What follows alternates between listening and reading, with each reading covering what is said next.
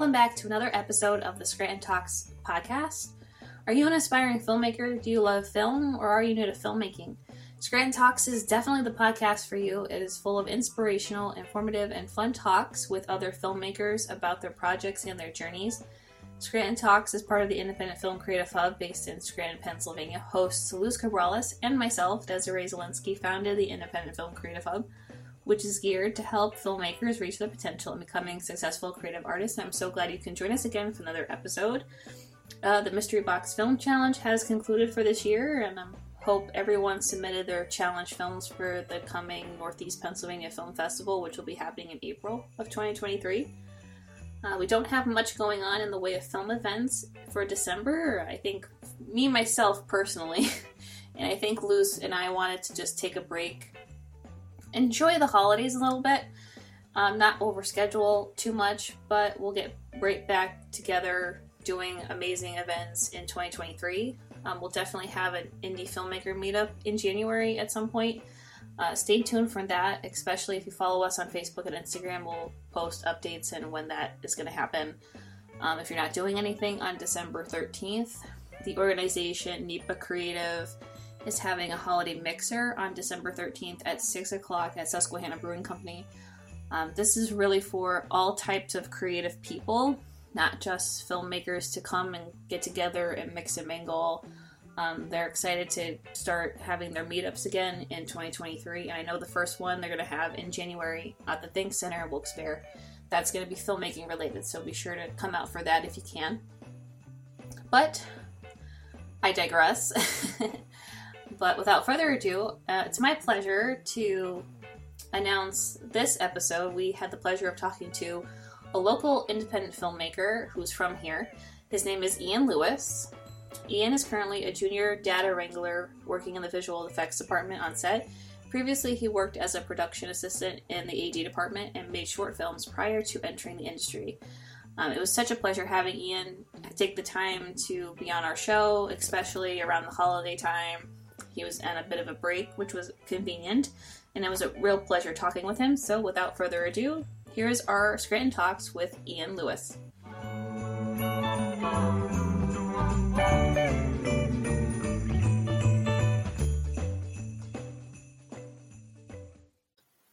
Hi everyone! I was just enjoying that doo-wop Christmas music that it's really nice, right?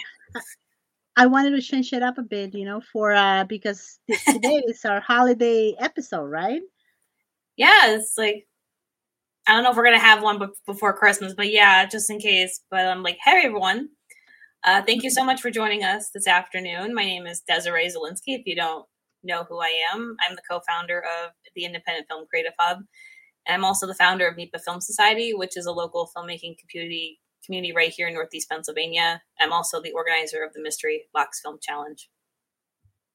And I'm Luz Cabrales. I am the co-creator of the Independent Film Creative Hub and also the founder of Scranton Films. We do a lot of films here. I collaborated with Desiree before, talked about that Mystery Box. What's going on with that, Desiree? Well, we just wrapped up this year's Mystery Box Film Challenge. The late deadline was on November 20th. And I hope everyone had fun doing this year's challenge. We got some really great films. It concluded not too long ago. We are currently making our way through the films, and they looked fantastic so far. And you should receive a notification by the end of January of whether you were selected to show in the Mystery Box Film Challenge block for the festival, and if you move on to the Best of Show judging. So we're making our way through. Yes. And if you used all the requirements we asked you, then you'll make it to the next round. Yeah, it was really cool seeing. I actually saw probably most of the films. I have to check and log in and just see if anybody else submitted at the last minute. But they were very, very nice. Also, I heard that we may have a waiver code just in case. Is it tomorrow that's due, or? Yeah, so our late deadline was the 20th, but if there's someone out there who was like super close to finishing their Mystery Box film but missed our deadlines, I can provide a waiver code. It's good till tomorrow, so you can submit past the deadlines if you're almost there. But I would definitely try to reach out to us as soon as possible, and we can get your film in. for the Mystery Box Film Yes, Challenge. We've done that before. definitely. Like, we were like at the point of rendering, and we gave them a waiver code, and they missed the deadlines. But it's no problem. We could, if you're very close, we can let you go in. Yeah, that's the good thing about this challenge. I mean, it is a challenge, but I know sometimes life gets on the way, and sometimes we can, submit that. Don't get discouraged as far as that. But also, just don't forget that we are on social media. So if there's any updates to the mystery box on our website, anywhere where you can find us, you'll be able to see all that information. If you don't have the waiver code right now, Desiree, we can definitely. I think we're gonna put it online, so they'll be able to have that. But other than that, I don't think there's much going on in December as far as creative stuff, because we're taking a little bit of a break, just kind of enjoying the holidays. I know, but I heard. I know, like, just really quick, the NEPA Creative is having a Christmas party on December 13th at Susquehanna Brewing Company. It's an organization, NEPA Creative, that brings all creatives together, not just filmmakers, but artists, painters, writers. So it's free to attend. So if you can make it, hang out and meet other creative people in the area. So that's happening on the 13th. NEPA Creative is like a holiday party, right? Like, it's a nice little holiday party just to get everyone together and mix and mingle and hang out. I think I'm gonna make it. I should be out of work by then, but I do have plans. Do you have plans to go? I definitely will be going. Yeah. All right. Perfect. Well, I can't wait. Other than that, I mean, we have a pretty exciting show today. Desiree, I'm going to give you the floor to introduce our filmmaker and start the conversation. Yeah, so it's my pleasure to introduce our guest for today, as we are so glad to have Ian Lewis joining us. He is an independent filmmaker originally from here in Northeast Pennsylvania. Ian is currently a junior data wrangler working in the visual effects department on set, and he previously worked as a production assistant in the AD department and made short films prior to entering the industry. Yes, I've known Ian for quite a bit, and I mean, I know that he is super creative, and I'm very proud of all the things that he has accomplished. I see him on social media, just kind of seeing what he's been doing, and it's a nice feeling to see that somebody from this area is doing good things around other places, taking those skills in, and maybe also maybe one day putting more films in this area as well, or just represent anywhere that you are, just a little bit of the Scranton area in us. But what I'm going to do before we put him on our stream is I'm going to show his demo reel. That way we can spark the conversation, and feel free for anyone that's watching. I see we have quite a few. Put something in the comments. Maybe you have a question. Ask a question. Ask a question. Let us know kind of how we're doing, because that's what keeps us going in this show. Quite a demo reel, Ian. Yeah, thank you so much for being here and for allowing. I know you're on a holiday break, which is even better, and taking the time to be, share your story with many people out there that can get motivated in this industry that is always changing, right? Yeah, for sure. Thank you guys for having me on. It's a pleasure. I always do my best to try to represent the area, and can't forget where you came from. Exactly. And I'm glad that you've set up this here, with Scranton Films and trying to get film have some prominence in the area again. So. Yeah, no, thank you. Again, we cannot do this without filmmakers like you. So I'm going to start with the first question, and then we'll kind of just go through.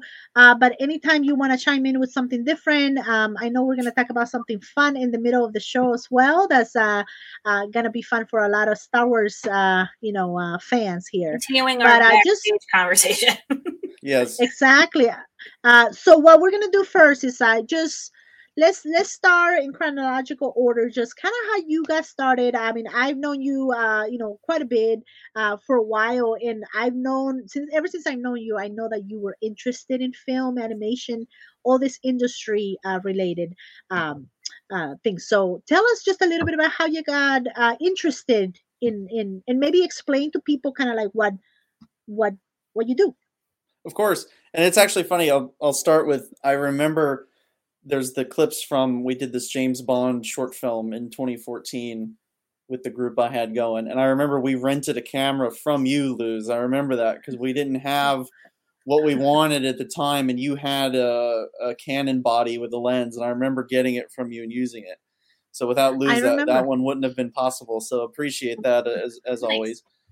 But in terms of the start, and it's ideal that Desiree has the background that she does, because if you take a look at the third poster from the left of the screen, when I saw Star Wars Episode 3 in theaters in May of 2005, that when you're 10 and you see that kind of movie in a theater in this big dark shoebox, this brilliant transformative environment to where you can go in, you can sit in the dark, and then you see that on the screen, and particularly that film with that opening sequence with the ships coming in and that opening space battle. And it's the perfect age for it because, when you're young and you see something like that, it takes your imagination, as it always has, as it did in the 70s and as it continues to do with the new audience with the Disney projects. And you suddenly realize that things that are in your imagination are possible, and they're tangible, because it's, and that's what's good about movies in general, not just Star Wars, of course, or big action visual effects movies like that. Just movies in general is they are, how do I want to word this? They are visions that, it's like your mind out there and it's tangible and you can see it. But the best ones are ones that help you learn individual truths about yourself, about the world, about how you interact with the world, being a part of a community, all kinds of wonderful mythological folktale lessons that get packed into the themes of the movies and the way the characters are.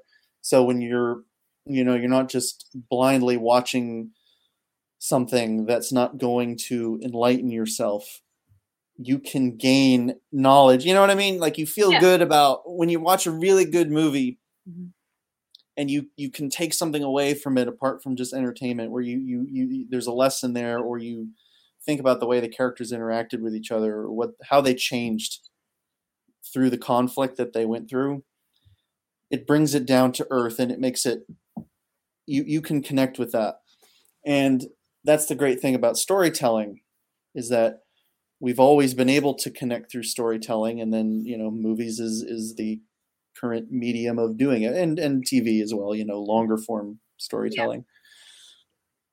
And that's what it's about. It's about connecting, connecting with the characters. And I just love that. I love entering into a story. It's like bedtime stories, because I try to watch one movie a day at night as a part of my routine. You watch a movie before you go to bed, because it's the new version of like a campfire story. Yeah. And it's so when you No, go ahead. So when you go, because I'm rambling now. Movie, no. So when you were watching that movie, you were 10 years old, you say, right? Like, yes. What popped out of that said, you know what? Maybe I want to do this for a living. Maybe this is something I want to explore. I think at first it was the visual effects, because I had never seen, 2005. Before that time, the kinds of movies that we were going to see in the theater were mainly family.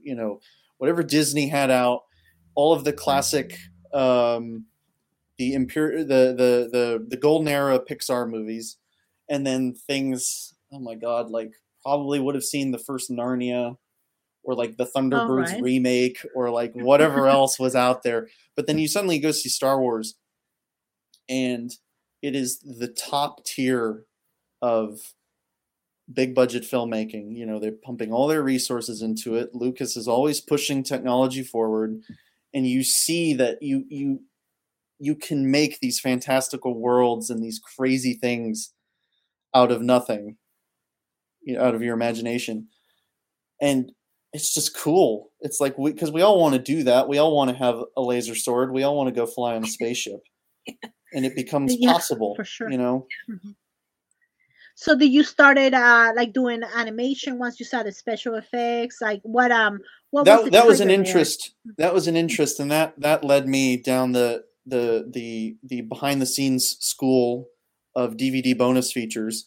Is because when you watch Star Wars, you inevitably that's your link to Raiders of the Lost Ark and Indiana Jones. Okay, there's your Spielberg link. Then you watch Jaws. Then you watch Jurassic Park. You're watching all this stuff, and then eventually you go all the way through, and it's like, okay, God, what else did we, Titanic, what are all the big VFX movies? Godzilla, Yeah. the 90s one with Matthew Broderick, the one that is not great, but has a lot of good, solid visual effects work in it, a lot of good miniature work in it as well. Lord of the Rings. Oh my God, Lord of the Rings. Perfect. Perfection. It's everything about those movies perfect. No, I can relate to the whole Star Wars thing with I mean, my father is a Star Wars fan too, and I know he's watching because he told me he's going to watch. So, but yeah, because he grew up with the original trilogy coming out in the 70s, and I mean, he always says like he loves Star Wars because it reminds him of his spaghetti western. The whole that's what Star Wars is. Bad guys, but yeah, I got introduced.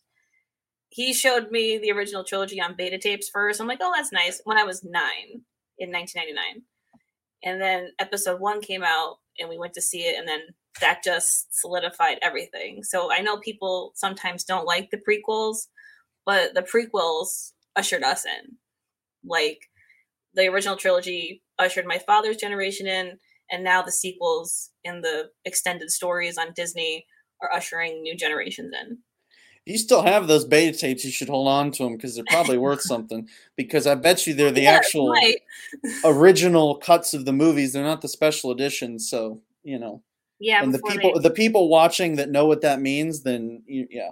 And I'm sure there's people out there who've heard my rants about the special editions before. But anyway, that's yeah. No, that's good. So, and then that led you into I think that's right. Go ahead and ask the next question. I know we have a couple. You mentioned that you started creating independent short films like a lot of us do here in the area in Scranton, specifically the Batman versus Arrow, which we did see clips of in your demo reel, which was a fan film you made locally here in Scranton in 2015. So was that what was that moment you made? Say, I want to make films and kind of like get on the path of getting into the industry and your journey of going from independent to maybe bigger stuff. Right. So, and with Batman versus Arrow, that was sort of the culmination of what we were capable of doing on the level that we were doing it.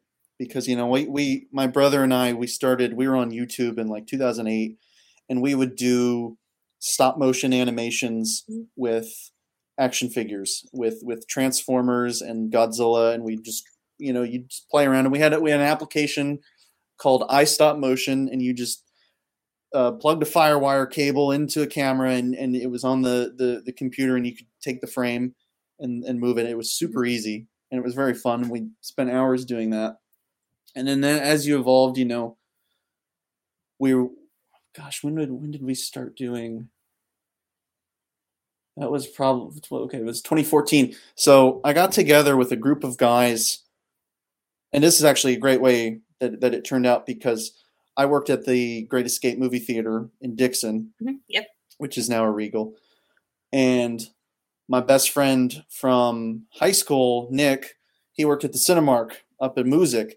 And collectively, from both of these movie theaters, we formed a crew of people to make this handful of short films that we made, and we called ourselves the Cinemaniacs. And I can't remember where that name came from. I think I was on an Animaniacs binge at the time, and I was like, put those two words together.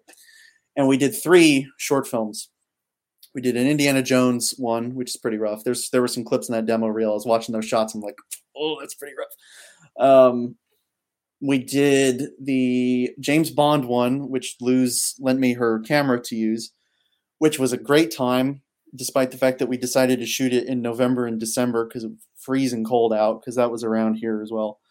And then Batman versus Arrow was the summer 2015, and that was the culmination of, okay, how do we do this? Because it was an hour long. We wrote the script, and it was 60 pages, whatever it was. And the thing that I'm most proud of when I look back on that experience is that we got it done, because it was like every time we finished shooting a scene, we'd be thinking ahead and be like, okay, what are we going to do next week? And it's like, oh my God, we got all this other stuff to do. How are we going to do this? And there's three things in the industry that you can have two of these three things when you're making a project: good, fast, or cheap. And you can only pick two. And ours was fast and cheap, which doesn't necessarily mean it's not good. I think it's good. I look back on it. There's a lot of good shots in there, like some of the composition in there, when Dante is holding the arrow, straight to the camera, there's a lot of good stuff in there. Or even if you let it play, I mean, even that shot from Bond, this shot over the shoulder there's a lot of good stuff in there. There's some of this lighting that we did. It was ambitious for us, but I'm just proud that we got it done. Like that shot there, and like we're just out in an alleyway in downtown Scranton behind the Coney Island like parking lot in the middle of the night, driving cars around and having guys in superhero costumes fighting each other. And it's like, what are we doing? But it's fun. And that I think is the most important takeaway of when I look back on these things. Is they're kind of rough. They pieces of them haven't aged as well, or you wish you could have done something better. But if you had fun doing it, which we all did, there's a great blooper reel that I think is still up on the Cinemaniacs channel. It's 20 minutes of bloopers from Batman and Arrow, and I watch that more than I watch the actual thing, because it's this time capsule of the fun we were having when we made this thing. Yeah. And the fun of the collaboration, because everyone enjoyed it and everyone had such a great time. But and let me get back on track here because I'm rambling again. No. We were doing all these things. Okay. Go ahead. We were doing all these things, and that was locally around here. And of course, you want to have some legitimacy. Is that a word? I don't know. You want to be legit. We'll make it a word. So I made the decision I want to go to college for film. And I picked Point Park University out in Pittsburgh. And I picked Pittsburgh because it was a big city that had a film presence in it. Because when I was looking at that school, because Dark Knight Rises had shot out there. What's that Tom Cruise movie? Jack Reacher had shot out there. Foxcatcher was out there. But there were big movies there. And I was like, okay, if I want to be serious about entering the industry, you got to go somewhere where there's hookups. And I had looked at schools in Rochester, New York, and then Champlain and Vermont, and they were fine schools and they were fine cities. But Pittsburgh had work at the time, and I was like, okay, there's your exit strategy. And sure enough, that's how I got started after school. Is I had an internship at the Pittsburgh Film Office, and my boss there, she was helping me out the summer I graduated. I was just a PA. I was a locations PA for a Pennzoil commercial where they were driving a Dodge Demon around Pittsburgh in the middle of the night, burning rubber, tearing up tires. And that was fun. That was a literal wake-up call, because that was the first night shoot I was ever on. So it's like call time, 7 p.m. Oh, okay. And then you wrap when the sun's coming out, and then it's like, oh my God, circadian rhythms all thrown off. And what did I do after that? Oh, then I was a PA on the only reality show I've ever done. I did an episode of Parts Unknown with Anthony Bourdain, and I got to drive him around Pittsburgh for 9 days in a rented minivan, which was interesting. Because when you're a PA, which is the entry level position, you're bottom of the totem pole, but that doesn't mean you're inessential. That's, you need that part of the totem pole to support everybody else. but you still get bottom of the totem pole jobs. Like, oh, hey, go get the coffees, go get the sandwiches, go get, da, da, da. And it was, it's learning, because you have to learn how that bottom rung, you have to learn how that operates, because those are the gears that are turning the cogs that go da da da, Exactly. And it's a natural stepping stone too, because when you start that low, then you understand what it's like to be down there. So when you get higher up and up, you can look back and see where you came from. And then that's how I did those 2 jobs in Pittsburgh. And then by that time, unfortunately, there were no big movies shooting anymore. I think Mindhunter was in town and not much else. What year was that? This was 2017. Sorry. Okay. This was 2017. Yeah. And my boss at the film office, she was, I forget what we were talking about the one day, but she basically said, she's like, why are you still here? And I'm like, what do you mean? She's like, why are you still in Pittsburgh? You want to work on sets? Go to Atlanta. I was like, okay. So like month and a half ish later, I was in Atlanta. So I'm going to stop you there for a second. Yes, because I want to talk about something real quick. Because in school you made a really good movie, right? Yes. And let's talk about that, and then we'll go back to Atlanta. Just because I don't want it to go unnoticed, because that was a really good movie, and I think you went through the festival circuit. I'm not sure if it was your senior thesis or anything like that, but maybe just talk a little bit about that, and I'll put it just the demo reel right here so they can see kind of like some of the. It's the clips that look the slickest, because we had access to all the equipment that the school had, and so that's Zapruder, the Time Intruder, which I have to thank my producer Troy Martin for that title. I can't tell you how many times people told him to change that title. And he's like, no, I'm sticking on no. We're going to have a rhyming title. And the quick business of that, I kind of came on to that short film later into the process, because their team, they were taking the senior production class for credit, and their director that they had dropped out, and I'm not sure why. But then Troy called me up, and he's like, hey, do you want to direct this Zapruder? And I was familiar with it because he had been talking about it for a couple months. And I was like, yeah, sure. And the problem we had with that, at least that I think, is there's a lot of exposition in it, because you had to explain the details of like the JFK assassination, details of that day that the audience needed to know to weave all that stuff in. And we only had a 12-minute runtime, which was the for the class, you had to be under 12 minutes. And we kind of there were some rough patches with it, but yeah, it went through festivals. It got sent to the school. The school did a Los Angeles showcase every year for a while, and it was part of the package of short films that got sent out there, and that was cool. And the biggest takeaway from that experience, and also just from college as a whole, is you learn collaboration. You learn how to work with other people, and particularly in film school. Every person who goes to film school is lying if they say they don't have an ego when they go into film school. When you're a freshman and you get to your dorm and you put up your Pulp Fiction poster and your Drive poster, everybody's got an ego. And when you work with other people in a situation where you're forced to work with other people, because these are classes, you have to take these classes, and you are forced to have to get along to create these movies. And you learn how to work with people that way. You're not in a bubble where you're writing something and you're the god and you can write what you want to write. You have to compromise. You have to learn there's give and take, and you can't always do the things that you want to do.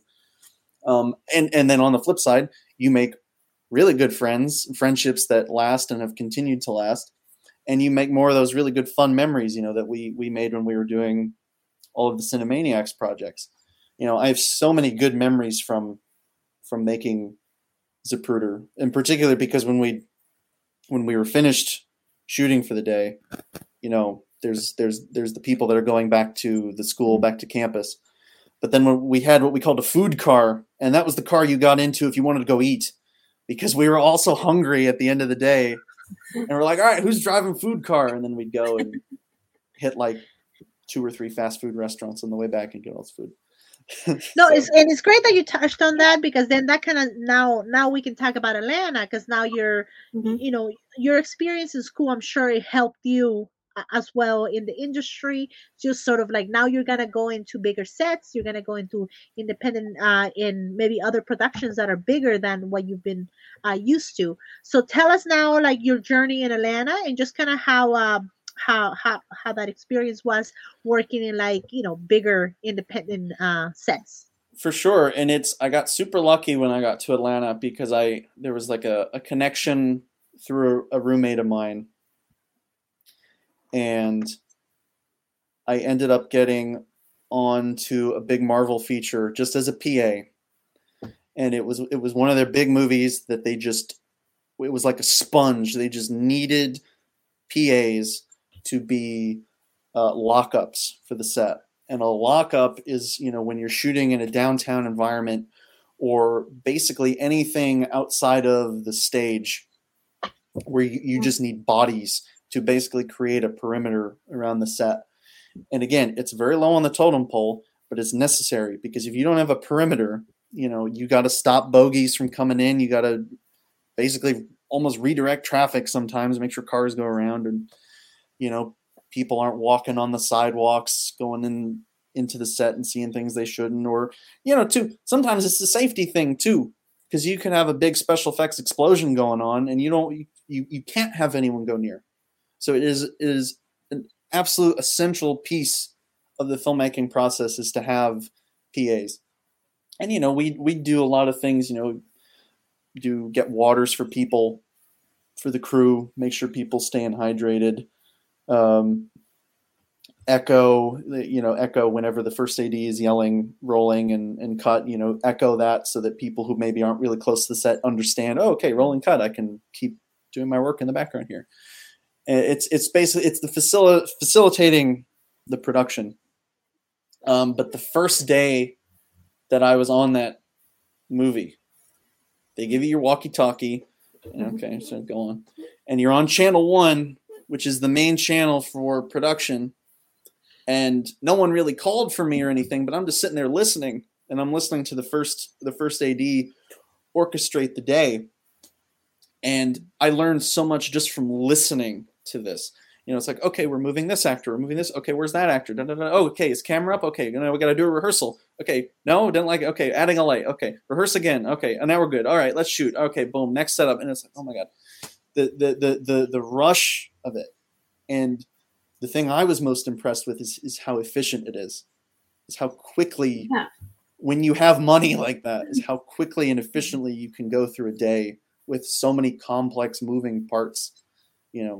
These big visual effects movies have so many big sequences to them, and it's like you kind of take a step back and you realize that it's kind of a miracle of coordination sometimes of how all these pieces come together and everybody does their job and all the gears are lining up like that, and it turns and it's boom, and there you go.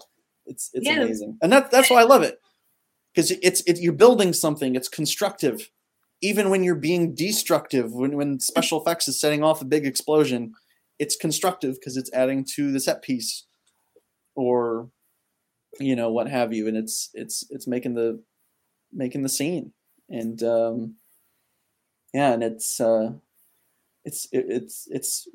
cool. Cut me off, help. No, but with getting into larger sets, is there a specific challenge that you had to overcome in a particular position that you were on one of those sets? Like, what was the biggest challenge you had to face, and how did you work to overcome that?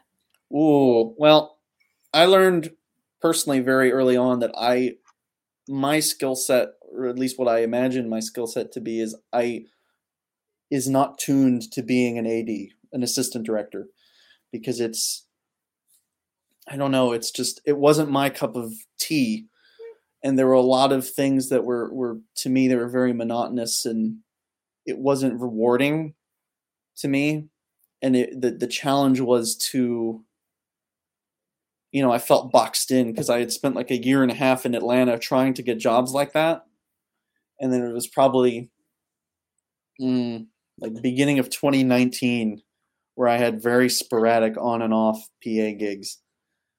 And I'm like, this is just not for me. And it wasn't, all the guys I was working with were great. All the crews I was working with were great. It was the work itself, standing on a street corner for 2 weeks of night shoots. It was, right. It didn't appeal to me because there was nothing really creative that I was contributing to in that position. And I knew I always wanted to do visual effects. So I started networking with some of the guys on sets that I was working on. And, after a year or so, I finally got an email for a visual effects job. And there we are. And that's how the train's been rolling since. Now, is that still in Atlanta? Like that you're still based there? I was just in Los Angeles for 2 shows back to back. And right now I'm kind of in this very awkward liminal space waiting to see what my next job is going to be. Hey, that's okay. It's a very, if people just don't understand, it's a very freelance kind of way to get work. Because I know a lot of people who were from around here who moved to Atlanta because there was a lot going on in Atlanta. But it is like it's kind of like not what you know, but who you know, essentially. Yes, that's big. There's 4 components of working in the industry, and it's who you know, patience, and then good old hard work, and then luck. Luck is a huge component of it, being in the right place at the right time or knowing the right person, I'll touch on that though. You're saying you knew a lot of people that moved to Atlanta. It is a big challenge, at least that I found, is when you don't really have a city when you're locked into, and you kind of, I don't want to say you're living as a nomad, but it feels that way sometimes. Because when I was in Atlanta, I found this place through Airbnb. And so like none of the furniture is yours. TV's not yours. Nothing really except your actual like genuinely personal possessions are yours.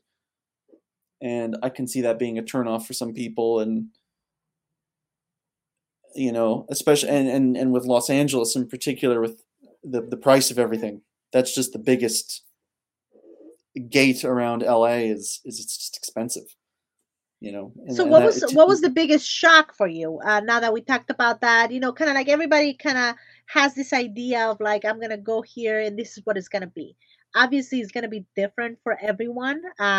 Everybody's gonna have a different journey. Like you said, some may get luckier, than others, even if they work hard. So just kind of like, what was the biggest shock for you? Now you have lived in a smaller town, then you went to Pittsburgh, now you go to Atlanta, like a little bit of a bigger city, and also the cultures, like different things going around. What was the biggest, other than collaboration, that you now have to work with people and maybe not do exactly what you said you wanted to do right away because you're working towards that? Yes. I think a lot of it was, at least the way I approached it, is you just have your goal. And if you're pointed towards your goal, then everything else kind of, I don't want to say you push it to the side, but at least you have a path that you're on.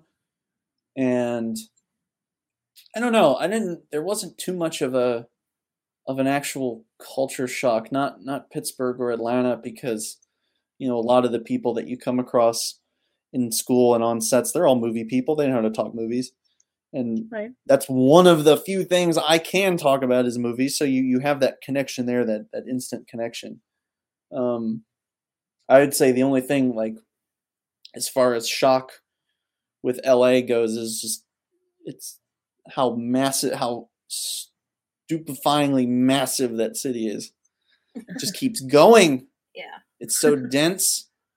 And but the best, I'll say this, and the thing I'm looking back on in retrospect, is the best thing about Los Angeles is the film culture, because that whole city is it's movie central. It's film. You see movie advertisements on billboards, and I've not seen that anywhere else. maybe like one or two in Atlanta, but in LA they're everywhere, and I love that because it's this constant reminder of entertainment that's all around you, and you have all these classic theaters that are still there and operating. You know, the Chinese theater, amazing place, and you know it's been operating since the 20s, and all that stuff is still there because that's, you know, it's Hollywood. Yeah. And people who live out there, or people who love movies, choose to live out there probably because they, you know, you get perks when you live there. You get movies that don't play anywhere else. They play in LA and New York, you know. So what was like your process on getting those jobs, right? Like you said, a lot of times you know people that are, you know, that are recommending you for some jobs, networking, but do you have a process that you can sort of tell someone that may be thinking of moving to a bigger city like that? It's, if you know someone who has sort of roots in the ground in a particular city, you can state your interest and say, okay, I'm thinking of moving out there. Here's my resume. Here's my reel. Here's my goal. Here's what I want to do. And, you know, I kind of, the way I did is everything was a stepping stone into the next job. That's because every job I've had has gotten me my next job. Right. And that's just through the collaboration and keeping those connections. And I'm so sorry. I've gone off from your original question. No, basically just, you know, kind of like how did you get those jobs, right? How did you get that opportunity to say, you know, even if it's a PA, maybe that's not what I want to do now, but I'm going to take that as a learning experience. Just what's your process, I guess? That is what it is. It's, to me, it's the stepping stone approach is okay, I'm going to take this job. I can learn what I can in this, and see who else I can network with in this job. So yeah, say you get a job as a PA and you're not feeling it. You know, if you know I want to be a grip, then you can go up to them and feel it out and try to become buddies with them. And as long as you're not annoying about it, you know. But if you're a little persistent and if you're nice about it, and if you show that you're dedicated, and if you work hard and you have a good work ethic, and also, I mean, if you're a chill person too, because that's the thing, when you're working on a set, you're with these people for 12 plus hours a day. Yeah. So if your personality is a handful, or if it's kind of not going to jive well, overbearing, I guess would be the word. But if you're like the chillest, I don't even know how I'm trying to word this. I don't want to say normal is not the word. I don't know. If you got that personality, you know. Mm-hmm. You know, if you're down with what the work is, you know, you're not a complainer or a whiner, or, you know, you go with the flow. You go with the flow, yeah. Yeah, that's good point. And you go with the flow, and you understand what work you need to do. You know, that's a great way to build a connection, and then keep that network going of all your other connections.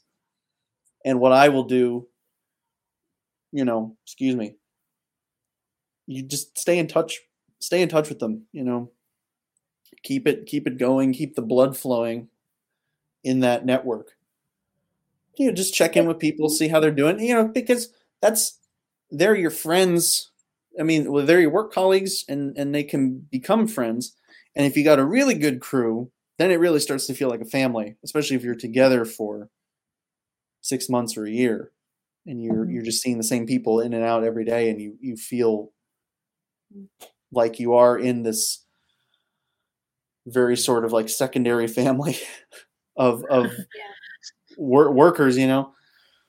But that's the vibe sometimes, and it's good because you look out for each other, and you know, if you're standing there on set and you're like, my hands are cold and I want a snack, then probably everyone else is thinking the same thing, you know. So how does it we go into now. You have completed a project, right? And you see it. Maybe you had a little bit of a participation in it. Maybe you had a little bit more than usual. How does it make you feel when you finally see it on like the streaming platforms at the theater? Like, I'm sure you had that experience where you have worked on a film and then you go see it. And what is that feeling that you have? Or see your name in the credits. It's really it's fun. It's also a sigh of relief because it's like, oh, I don't have to keep this a secret anymore. Right. And the best part about is you're still getting the theatrical experience with the audience, but because you know what's going to happen, you're waiting to see what everyone else's reaction is going to be. And plus, too, for someone like me who's still low down, it's the first time I'm seeing it complete. You know, because we have a picture of it in our heads with the blue screens and all the gray suits, and that's what it looks like to us. So when it's in the theater or it's on streaming, it's our reintroduction to the material. And when you're in the theater, you get the audience reaction, and it's extremely satisfying when people stand up and applaud and cheer for certain moments in the movie. Mm-hmm. And same thing with the streaming shows. You know, the audience feedback is a little more indirect because you got to go on Reddit or Twitter or wherever and see what people are saying about the show. But it's, you know, or there's been so many instances where on set you hear a particular line over and over and over again because they're doing so many takes. And I remember thinking to myself, I'm like, oh, this line is going to be a meme in about a year and a half. And sure enough, all the lines have become memes. And it's like, it's this long waiting game of so this, is there any particular film names that you are able to just say, I worked on that film without giving too much information? The ones that are already out, we don't have to, we can keep all of them a secret. That's no problem. But if there's one that you can just say, I worked on that. I can say because they're out. So I'll do the visual effects ones I've done so far. I did the Tomorrow War, which is on Amazon Prime. On Amazon? And then I did this really small independent movie. Not too many people saw it. It's called Spider-Man No Way Home. Oh, and then I did it was on Disney over the summer or the fall, She-Hulk, the series, which was very visual effects heavy. So I've been in the Marvel wheelhouse a little bit, but then that's what I'm talking about too. You know, with Spider-Man, you're sitting in the crowd and you hear the crowd reaction when Andrew and Toby show up, and it's like, yay, they know now. You know? That's good, you know, and that's really cool because you know, again, you can work on a film, you can have a little bit of a part in it, but that part in it, like if it wasn't there, it would not be able to be made, you know? Like it's something that every spot, that's the cool thing I love about filmmaking, that anyone can do filmmaking because it has so many components and so many things. You know, the construction crew, you know, is going to be necessary for that film, right? Oh yeah. So, and even guys that you will never see their work on screen, you know, you think about all the janitors that work at the studio that just like clean the bathrooms and make that all nice and clean, you know, just general support like that, or all the wonderful craft service people who feed us snacks in the middle of the night when we're hungry. They are a huge part of the crew, and you never see their work, but their presence is there. And you know, a lot of the stuff that we do as well as visual effects on set, we are grabbing data that gets turned over to post-production, which makes the digital artists, it makes their lives easier. Because when you're sitting on a box with your shot and you weren't there when it was filmed and you're and that's all you have, it's very easy to get lost in the digital world with no sort of real world reference. Right. And that's the big word for us in visual effects on set is reference, because you have to give them reference to the real world of what it was when it was shot.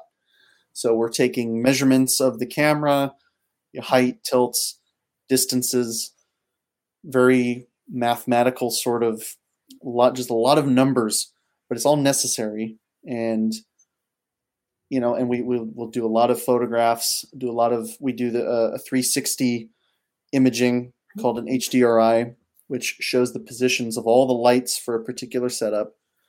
And what that can do, that can save an artist time in lighting their shots, because they don't have to guess where the lights are. If they load this 360 image, and you can even load it onto an iPad and look around, you'd be like, oh, okay, lights there, lights there, lights there. Oh, light down there. Okay, boom. And there's your lighting setup. And it's all to make their lives easier and hopefully expedite their work. Right, so that because saves money, stays on budget, make sure everything matches.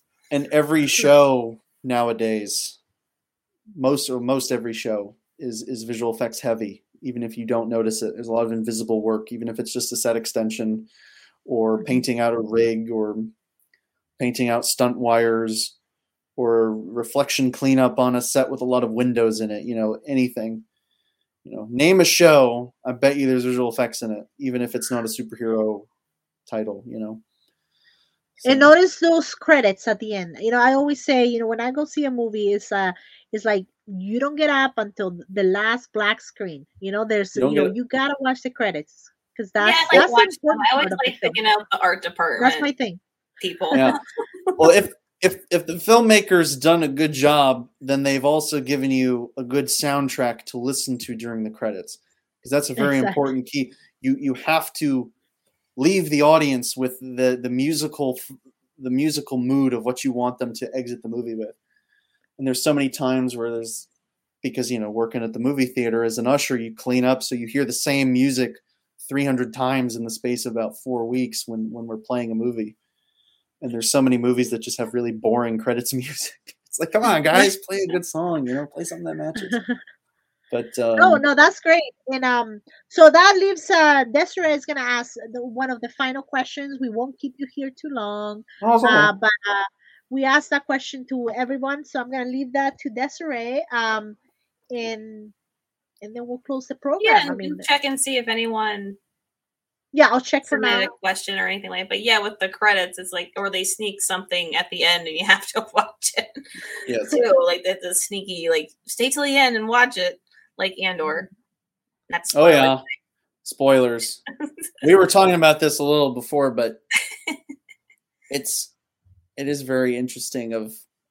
To me, it's like, okay, we're really going this far backwards down the rabbit hole of the rebellion, and I don't know, man. It's like it's the that moment in Star Wars of blowing up the Death Star is such the central moment in Star Wars, and it carries a lot of weight. But we are so far backwards now from that, and it feels like a disconnect, I guess. I don't know the way to describe it. I think it's. Like we were talking. This is our backstage conversation for anyone who was wondering what we were talking about. But with Andor, Andor's not my favorite series. I think Obi-Wan's my favorite series out of all of them. Obi-Wan's one of my favorite characters. But with Andor, I love the character Andor when seeing him in Rogue One.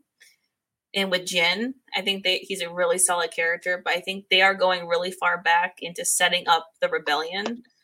My father watched Andor with me, and he was confused in the first two episodes. Like, they're going far back and like, here's where Andor's from, like as a kid and things like that. So they're probably setting up the rebellion. I think that's the big thing.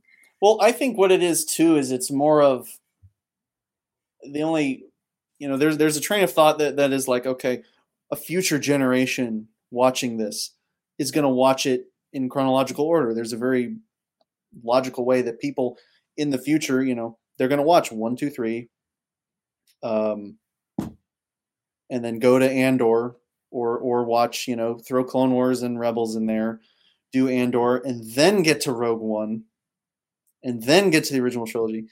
So, and I don't know how many seasons of Andor they're going to do, but as long as the audience is engaged, that's the thing, because as soon as the audience disengages, that's when you gotta stop. Because this is something I've noticed a lot with Netflix. I just watched this Wednesday Addams series that was out, which is great, by the way, if anyone is looking for a binge. Great show.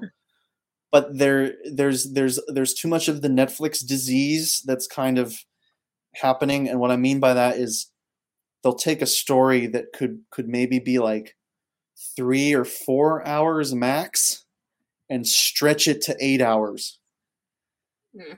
And yes, it just, you get a lot of filler and scenes that don't need to be in there, or scenes that could have been abridged.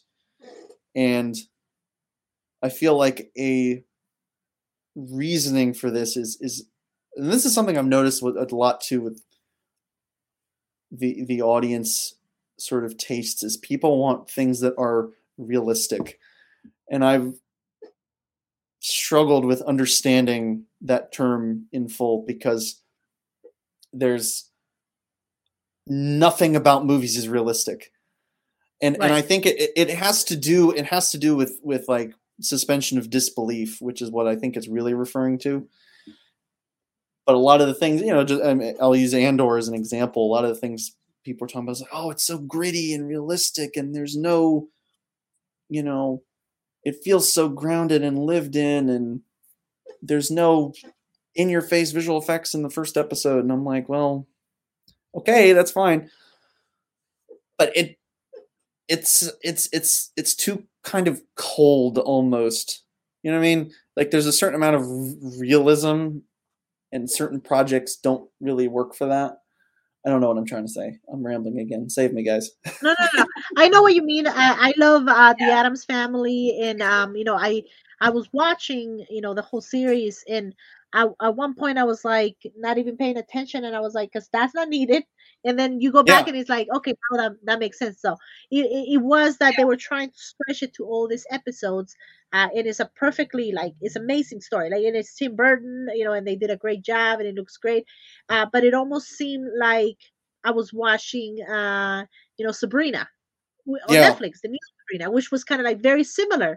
And I was like, are they trying to do the same thing?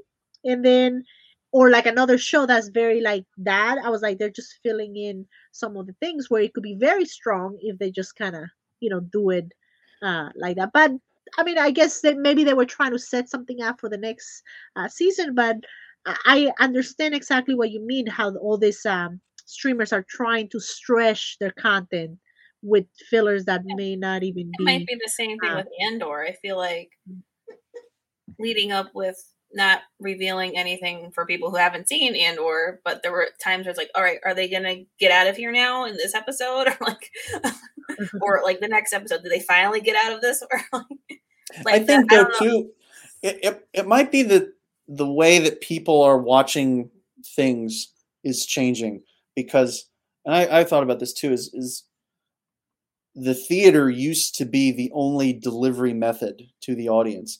If this is your product, the only way that you can physically deliver the product to people is in a big dark room with 600 seats, and they have to come and and see it.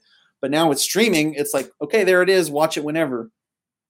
And I think that mentality has sort of, it's just stretched and ballooned, and with binge watching, people want a show. It's like, and I'm guilty of that too. There's, if you find a show that you're digging after the first couple episodes, and you're looking, and it's like, oh my god, there's 4 more seasons of this. Yeah, man, like, come on, and you just watch it all. With me, it's the Umbrella Academy. Like, I got hooked on Umbrella Academy. Like, when they released their season 3, I'm like, I have to stop after 2, or I'm going to watch the whole season in one weekend.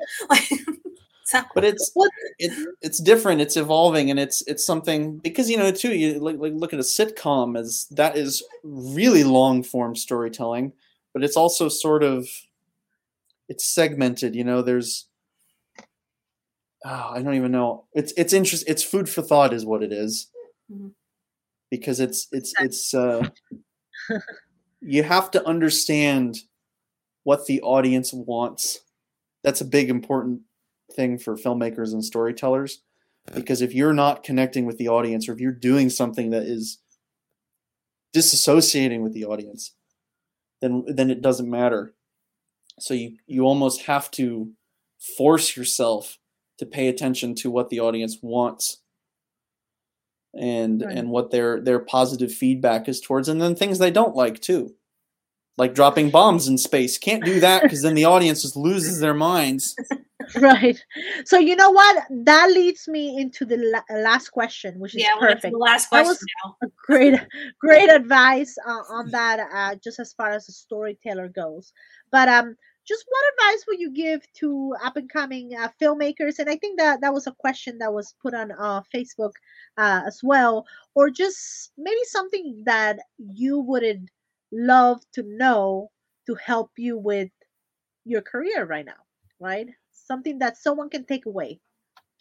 Buy comfortable shoes if you want to work on set. That's important. I recommend the On Cloud brand. Perfect. No, that is legitimate though. If you get good shoes, that is true. You got to be comfortable. I think, and there's a good segue, is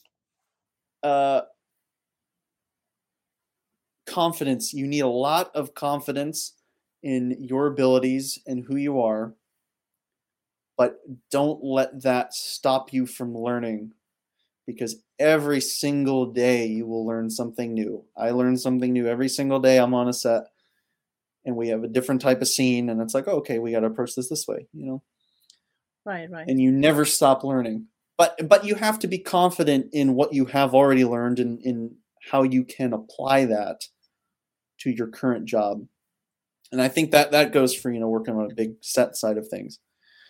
But for an indie side of things, you also need confidence. But everyone has this. Mm-hmm. So your technology, your methodology of what camera you have or what lenses you have, and your tools and your equipment are only going to get you so far, because it's not as impressive anymore. If back in the 60s and 70s, if you were to put together something on 8mm or 16mm, that's a huge thing, because not everybody has access to that. But now it's like you can go in your backyard and shoot anything you want to with this. And this is a great camera. This is a fantastic camera. So now, more than ever, I think it is of utmost importance to concentrate on a good storytelling and good characters, because that is what the audience is responding to. And that's why we do what we do, is to connect with the audience. And as I was saying, if the audience disassociates or can't connect with the story and the characters, then it doesn't matter what size sensor is in your camera that you shot it on. It doesn't matter how good your lighting is, because if the audience doesn't believe what's happening, they're not noticing that. You're not paying attention to the cinematography if you don't believe what is happening in the world of the characters. And to tie back into my point I was trying to make earlier, maybe that's why people want stories to be realistic now, is maybe in the current world, is that maybe that is what the audience responds to, is that things that are a little more grounded, and things that you don't have to suspend your disbelief for as greatly anymore. And if that's what the audience is responding to, then that's what we have to figure out how to feed them, in a way. That's perfect advice. Yeah. Perfect advice, Ian. I think filmmakers, again, I always like to say, there's people that are just starting out, a lot of younger, maybe older people that are like, maybe I want to change my career into something more creative. So this is great, because it kind of gives a glimpse in the industry for bigger independent films, that you can do a lot of things, and there's a lot of jobs for a lot of people. Not everyone is can get the director job right away, but it feels better when you start at the bottom, you work your way up, you network, and you really now know how a production should go, how to stay on budget. Like I'm sure you're learning a lot of things in those studios. So we're definitely thankful that you were able to come today and share your story. Share this. Believe me, like even if we hit one person that your story can help, I mean, we're happy with that. That's what keeps us going. It really is, because we have an audience right now, and I hope we have entertained and hopefully enlightened the audience. Hopefully. I think we did. And it's that's why we all love this, because it's this wonderful constructive process that is so enjoyable. And No, that wraps it up, and I'm gonna have Desiree wrap up just the end, just a couple of things that for the ones that didn't make it in the beginning, just to see, and then we're gonna show your demo reel one more time, and then close with your graphic, and if you just hang out backstage for just a minute, so we can say proper goodbyes, and we should be good. All right, go ahead. That. Thank you, everyone. Thank you for your time. Thank you, everyone, so much for joining us this afternoon for our Scranton Talks with independent filmmaker Ian Lewis. We have wonderful events coming up, so be sure to follow us on Facebook and Instagram to stay up to date, and subscribe to our YouTube channel to see any of our previous talks here. We also have a podcast. You can listen to all our previous talks as well. Say that again. I think you got cut out for a second about the podcast. We have a podcast on Apple Podcasts and Spotify where you can listen to any of our previous talks on there as well. Yes, Desiree does a really, really good job getting all those talks into a podcast format for the ones that can't make it into the live. While you're driving to your next gig, you'll be able to hear some great advice and some good things that are happening here. But other than that, we are always looking to spotlight or to talk with filmmakers and anyone who does creative work around the area. And we welcome people that want to share their story. So please feel free to go to our website, YouTube, Instagram. I think we're everywhere, right? Desiree? I mean, Facebook, YouTube, pretty much everything. Other than that, just feel free to message us. Just don't message us on our private accounts, because I don't even check it half the time, so you'll get better response at the other ones. Other than that, I think everybody, hopefully you have a great holiday season, whatever you do and however you celebrate. We are always here to help out on anything that you need as far as creative work goes. But maybe we'll have another talk before the holiday ends, maybe not, I'm not sure. I don't know. We'll see what happens. How much eggnog I have, we'll see. But thank you, Desiree, and thanks everyone. I hope you have a great evening, and I'm gonna put in the demo reel, and you have a good night. Thanks to Ian, and happy holidays, everybody. Thank you. Right. Thanks for having me, guys.